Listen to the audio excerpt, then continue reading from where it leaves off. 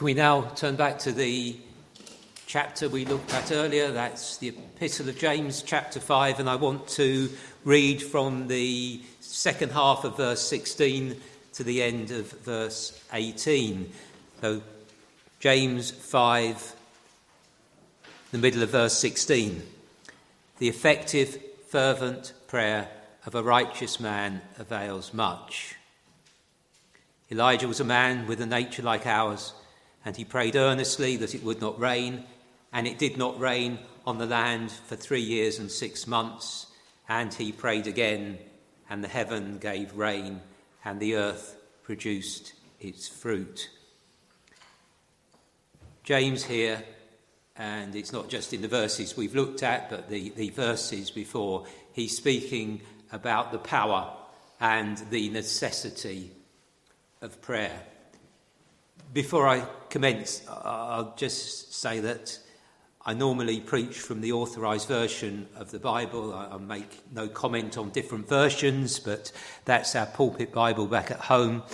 And the passage I'm looking at this morning is very little different in the authorised version compared to the New King James Version. The only significant difference is in verse 17.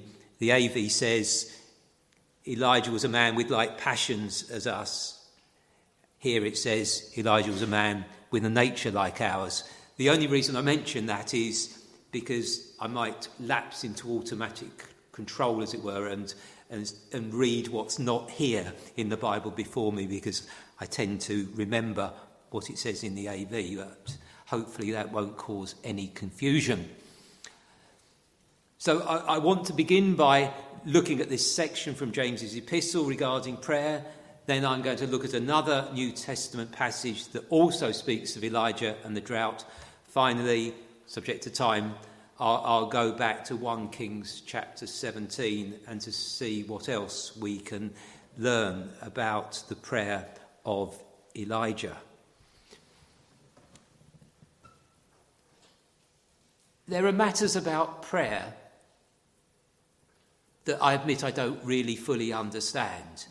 The Bible teaches us that God cannot change. God is immutable, and therefore for God to change would be contrary to the inherent nature of God. And yet there are times when the prayers of the Lord's people appear, and that's appear in italics, appear to make God change. And such is the case in this passage we're looking at this morning. God's will is perfect, and God does not need me to pray about anything, and yet we know that God delights in prayer. He instructs his children to pray, and God is pleased to answer prayer.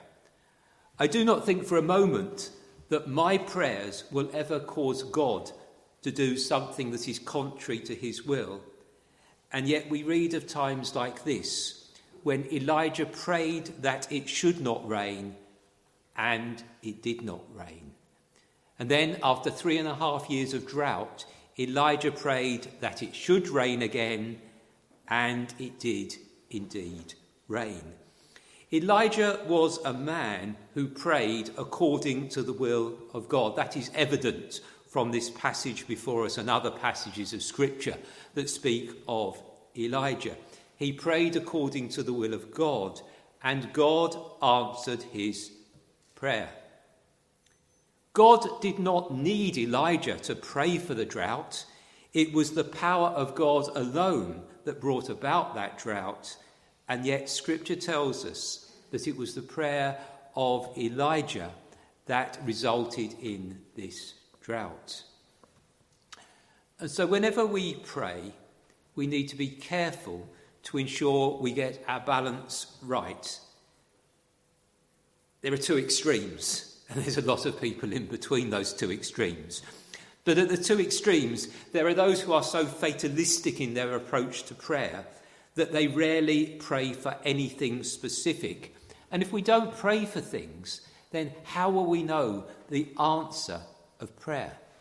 At the other extreme, there are men who can be so presumptuous in their prayer that they act as if God is there just on hand, waiting to do their will. Jesus taught in the Sermon on the Mount when he was speaking about prayer, this is how we pray. Our Father, which art in heaven, hallowed be thy name. Thy kingdom come. Thy will, not my will, thy will be done on earth as it is in heaven. Before we come to look at this particular passage in James chapter 5 about prayer, I just want to turn very briefly to another section of James where he speaks about prayer, and that's in chapter 1, verses 5 to 8. There, James writes, chapter 1, verses 5 to 8, if any of you lacks wisdom, let him ask of God, who gives to all liberally and without reproach, and it will be given him. But let him ask in faith, with no doubting. For he who doubts is like a wave of the sea, driven and tossed by the wind. For let not that man suppose that he will receive anything from the Lord. He is a double-minded man, unstable in all his ways. I don't want to look in that in detail, but just note that the sort of highlights. When we pray, let him pray in faith. Let him pray without wavering. A man who is double-minded is unstable in all his ways. So coming back to chapter 5. Here in this section of his epistle, again, James is writing about prayer, and he commences with that fundamental truth in the second half of verse 16. The effectual, fervent prayer of a righteous man avails much. And if you look at the different Bible versions, if you were to read the commentaries, you will discover that this is a verse that can be translated in many different ways. And the differences are all there because the individual translators are trying to bring out the full force of this verse. So I'll just read one or two other renditions of this verse. In the ESV it says, the prayer of a righteous person has great power as it is working. The RSV says the prayer of a righteous man has great power in its effects. The American Standard Version says the supplication of a righteous man availeth much in its working. And I'm not here to comment on the merits of the different translations, because they all bring out the fundamental thrust of this passage, and that is real prayer is powerful. I mentioned the American Standard Version, and that has one merit insofar as it speaks of supplications, and yet in the version we have before us, it speaks of prayer. And I just want to stress the point that that is a difference which can be found in the original. The word translated prayer in verse 16 is a different word than which is used for the prayer of Elijah in verses 17 and 18. The word in verse 16, it speaks of an entreating. And yes, it is prayer. I'm not saying it's not prayer, but it's a different word for prayer. Perhaps we could call it a persisting in prayer. Think about the case of the Syrophoenician woman who came to Jesus with that urgent case of a devil-possessed daughter. There were many hindrances that would stand in the way of her coming to the Lord, but she persisted. You could say she entreated. You could even say that she begged, as it is when in the case of Jacob. Remember that time when he wrestled all night in prayer with God. I will not let you go except you bless me. Persistent prayer, supplication in prayer. And so, coming back to this verse 16, we could say a righteous one's petitions avails a great deal when putting forth its energy. And that's one of the points I want to underline here this morning. This fact that James brings to our attention. And that is, there is energy, there's power in the petitions of a man of faith. There's power in prayer. We may be weak. As human beings, we all have our limitations. But remember, you pray to the Lord God omnipotent. Our petitions are made to the Creator God. We pray to He with whom nothing is impossible. So James speaks here of the prayers of a righteous man. And before we move on, we must stop and ask ourselves the question. And that is, what is a righteous man? What does James mean when he uses this description, a righteous man? Well, I'm sure that every true believer will praise the Lord that God's hearing and answering of our prayer doesn't depend upon our own inherent state of worthiness. Rather, it depends upon the worthiness of He who is our great high priest. We read in the epistle to the Hebrews, seeing then that we have a great high priest that is passed into the heavens, Jesus, the Son of God, let us hold fast our profession. For we have not an high priest which cannot be touched with the feeling of our infirmities, but was in all points tempted like we are, yet without sin. Let us therefore come boldly unto the throne of grace, that we may obtain mercy and grace to help in time of need. So James is not telling us it's the self-righteous man who is heard when he prays. It's not the prayers of a man made righteous through his own good works that he speaks of. Rather, it's the prayers of the Lord's children. It's those prayers which are effectual. Prayers of the Lord's people made righteous through the precious blood of the Lord Jesus Christ, who come to God by faith, trusting in the merits of their great high priest. Those are the effectual prayers, trusting in the promises of the Lord, knowing that perfect righteousness of the Lord Jesus imputed to their accounts. The effective, fervent prayer of a righteous man avails much, says James. And again on that thought of a righteous man, the man that the Lord will hear and answer, Jesus taught in the Beatitudes, blessed are they which do hunger and thirst after righteousness, for they shall be filled. As I mentioned a few minutes ago, when James speaks of the prayers or perhaps the petitions of the righteous man, he uses a word that can be translated as begging. And when we think of begging, it reminds us of who we are before a holy God. It reminds us of our relation to him. Yes, we can pray to him as Father, but never forget when you pray, you're praying to the Lord God Almighty. I only recently noticed this point, but there is much debate as to whether the phrase effective, fervent is passive or not. The word is literally energy.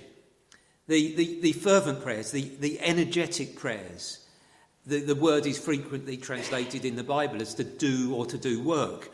And the question is that fervency, is that energy in our prayers, is it man's fervency or is it the fervency of God?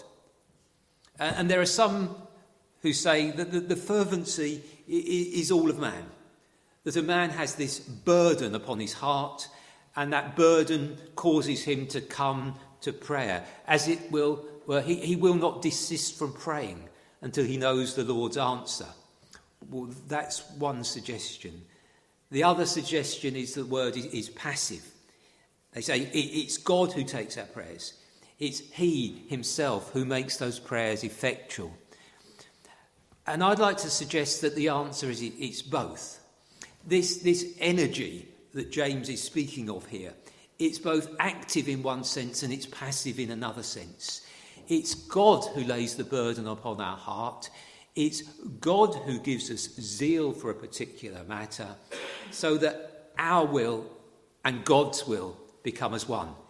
It's he who gives us that energetic desire, and at the same time it is his Holy Spirit who energises our prayers. And as the mind of man and the heart of God become united as one, it is God who is pleased to answer prayer. Well, there we might say is the theory about prayer. And now James moves on to give us a practical example of this real, fervent, energetic prayer. And he shows us how much that prayer avails. And he moves on to this example from the life of Elijah. Elias was a man subject to a like nature as ours, and he prayed earnestly that it would not rain, and it did not rain on the land for 3 years and 6 months. And he prayed again, and the heaven gave rain, and the earth produced its fruit. There's something about Elijah that I find, and I'm sure most of us do, I find really appealing.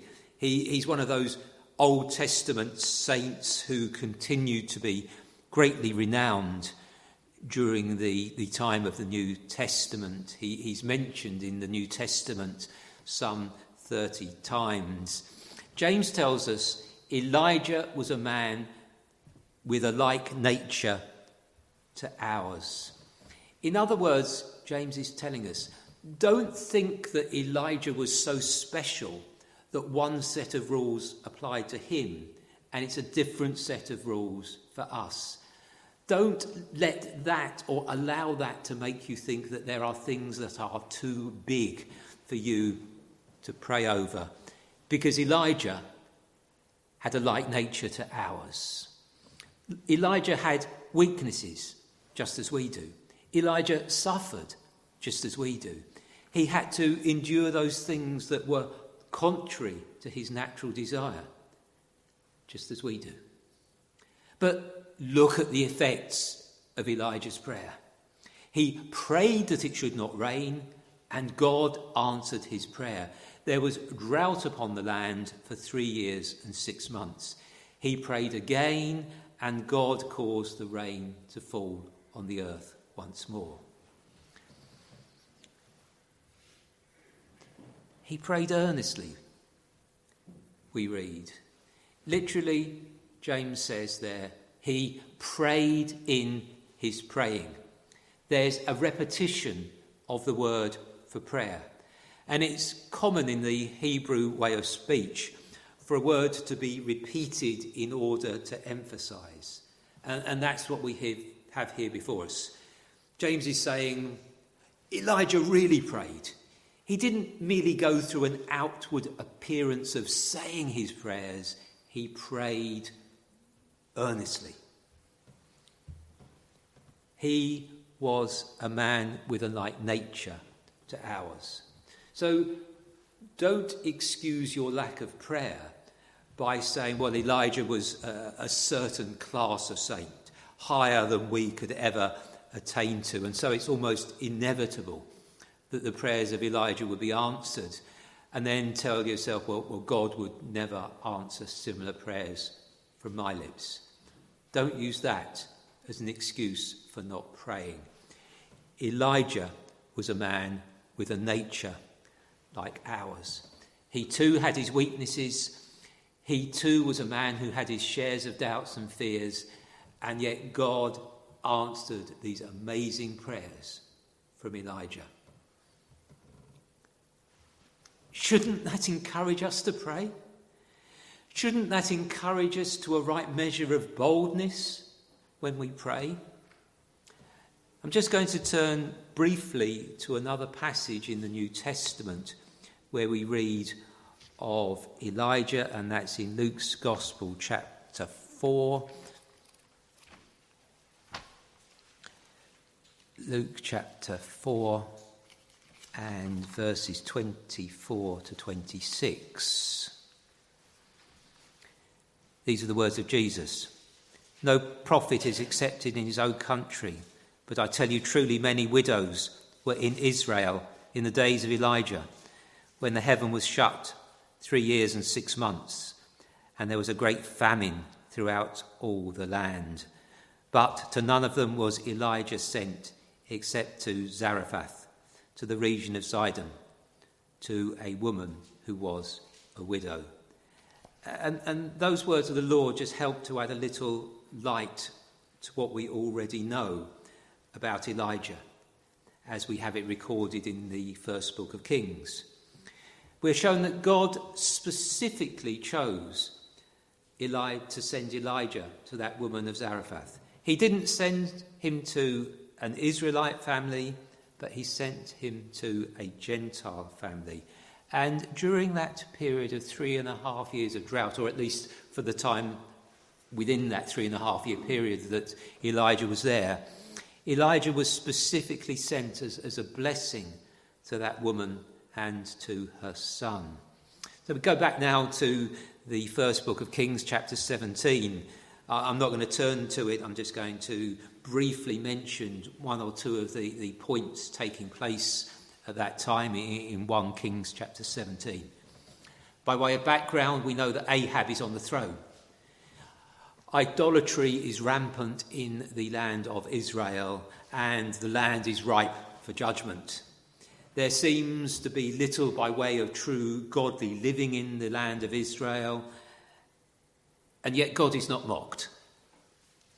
God demonstrates that he is still in control, and God has his own way of working, and God has a way of cutting down a nation. It doesn't matter how powerful, it doesn't matter how ungodly that nation might be, but God can cut it down to size. God brought judgment upon the land of Israel in the days of Elijah, and I would suggest that God is bringing judgment upon the world in the days in which we are living. God's means of judgment are different, but God has the whole of creation at his disposal. He judged by means of flood in the days of Noah. He judged by means of fire and brimstone in the days of Lot. He judged by drought and famine in the days of Elijah. He judged by taking his people into captivity toward the end of the period of Kings. And over the last few years, God has been judging the world, firstly through this plague of coronavirus, that followed by war in Ukraine, and now we are living through times of economic turmoil. These events are not come about by chance, and they have affected the lives of probably every single inhabitant of the world in one way or another. As 1 Kings chapter 17 opens, Elijah bursts onto the scene. This man who God has been raising up fearlessly announces himself to Ahab. As the Lord God of Israel lives, before whom I stand, there shall not be dew nor rain these years, but according to my word. When Elijah speaks in that way to this ungodly king Ahab, he's saying, I am the Lord's servant. I do the will of God, and I do so even if it means putting my own life in danger. And when you think about Elijah putting his life in danger, remember Elijah was a man with a like nature to ours. Elijah prayed that it would not rain, but he did more than just pray about it. He had sufficient faith and trust in God to answer prayer, that he comes and brings his message to the king. He tells this wicked king Ahab that God is about to mete out judgment on the land. Elijah's prayer, I remind you that it would not rain, was totally in accordance with the will of God, but still he prayed repeatedly and fervently over it. And our prayers should be like that. You see, something about the unbreakable confidence that Elijah has in the power of prayer He doesn't just pray and hide these words in his heart. Rather, he declares them openly and boldly for all to hear. Having made this declaration before King Ahab, Elijah's life is now in danger. And yet you see how God protects his faithful servant. And Scripture shows us how the word of God came to Elijah, how Elijah moved onwards in accordance with the word of God. And firstly, Elijah was sent to Cherith. There's a famine in the land, remember? The land is suffering from the drought. And Elijah, again, I remind you, a man of like nature to ours, Elijah suffers from the effect of the famine. Despite praying for the drought, Elijah's life is severely impacted by that drought that he had prayed for. But God is faithful. God does not allow his faithful servant to die of hunger. And we see how the Lord provided for his servant everything that he requires. Bread and flesh from the ravens, water from the brook. God, I remind you, was bringing judgment upon the land. The people of Israel are suffering greatly, and yet the Lord provided Elijah with everything that he required for life. Yes, bread and flesh, water. It may have been a restricted diet. It may have been less than he was used to, but it was sufficient. I thought back, it's probably 3 years or so now, isn't it, to the beginning of coronavirus. There was all that panic buying in the shops. The shelves in the supermarkets were half empty. And perhaps that meant that some of us got used to restricted diets, things that we were used to, but then we couldn't obtain.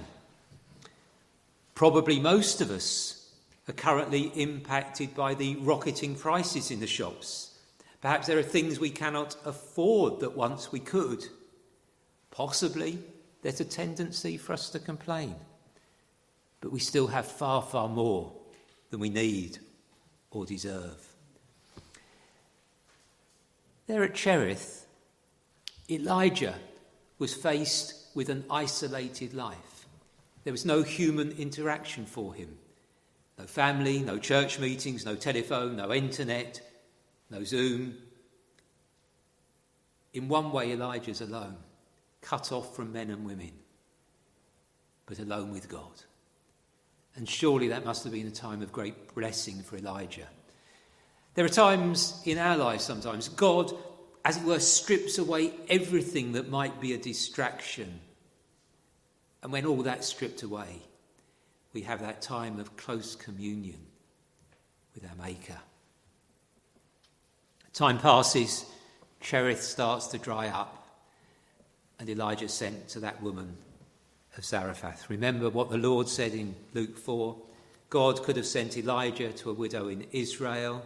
There were many widows in Israel at that time, but he specifically chose to send him to this woman of Zarephath. Because of the time, I'm not going to say anything about Elijah's time there, but he was a blessing to that family. And then the Lord moves Elijah forward again. There's that victory upon Carmel. There's the prophets of Baal defeated. There's the one true God of Israel vindicated. And again, Elijah is sent to Ahab. Elijah said unto Ahab, "Get thee up, eat and drink, for there is a sound of abundance of rain." If you go back to the account in 1 Kings, you do not read of Elijah specifically praying for the drought. We know he did because James tells us in his epistle. But you do read in the account in 1 Kings of Elijah praying that the rain might return. Again, he's praying according to the will of the Lord.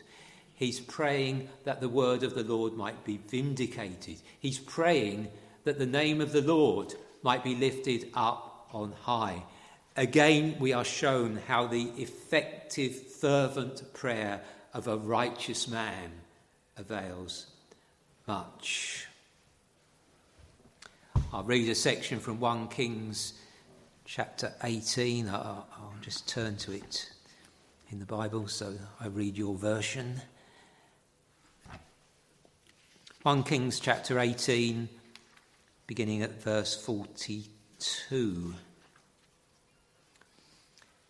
So Ahab went up to eat and drink, and Elijah went up to the top of Carmel. There he bowed down on the ground and put his face between his knees and said to his servant, "Go up now, look toward the sea." So he went up and looked and said, "There is nothing." 7 times he said, "Go again." How the faith of Elijah must have been tested at that time. He was praying for rain. He had told Ahab it would rain, and yet 7 times there's no rain. But it comes to pass the 7th time he said, "There is a cloud as small as a man's hand rising out of the sea." So he said, "Go up, say to Ahab, prepare your chariot and go down before the rain stops you." God answers prayer. In the meantime, the sky became black with clouds and wind, and there was a heavy rain. I just want to make 1 or 2 points as I come to a close. Elijah, and I really want to stress this point, perhaps I already have overdone so. Elijah, who had a nature like ours, he prayed, and he prayed according to the will of the Lord. He prayed for famine. Later on, he prayed for the drought to end, and God answered Elijah's prayer. But remember, Elijah wasn't exempt from the judgment that was being brought upon the land in general. And the righteous aren't exempt from suffering here below. But the righteous are exempt, they're guaranteed it, a freedom from eternal suffering. During the time of famine and drought, God, who is faithful, God provided for Elijah. It may not have been in the way that Elijah would have expected, but God has all of creation at his disposal. Elijah was a blessing to that family at Zarephath, and the word of God, we see, was at work and effectual. There was a time for the famine to begin, and in God's will there was a time for the famine to end. And that does remind us how God is merciful. God will not allow us to be tested more than we are able to endure. If any of you is passing through a time of trial, God has determined it. There is a time for that trial to come to an end. The effective, fervent prayers of a righteous man avail much. I want to close with a question. We talk about prayer. We teach about prayer. Some of us stand up and preach about the power of prayer. But my question is, do we really pray in this manner? The manner that we read of here, the manner in which Elijah prayed. Do we pray like that? I was struck by that thought as I meditated upon this passage. We can talk about prayer.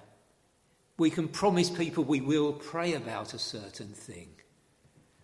Don't confuse that with praying itself. It's so easy to talk about prayer.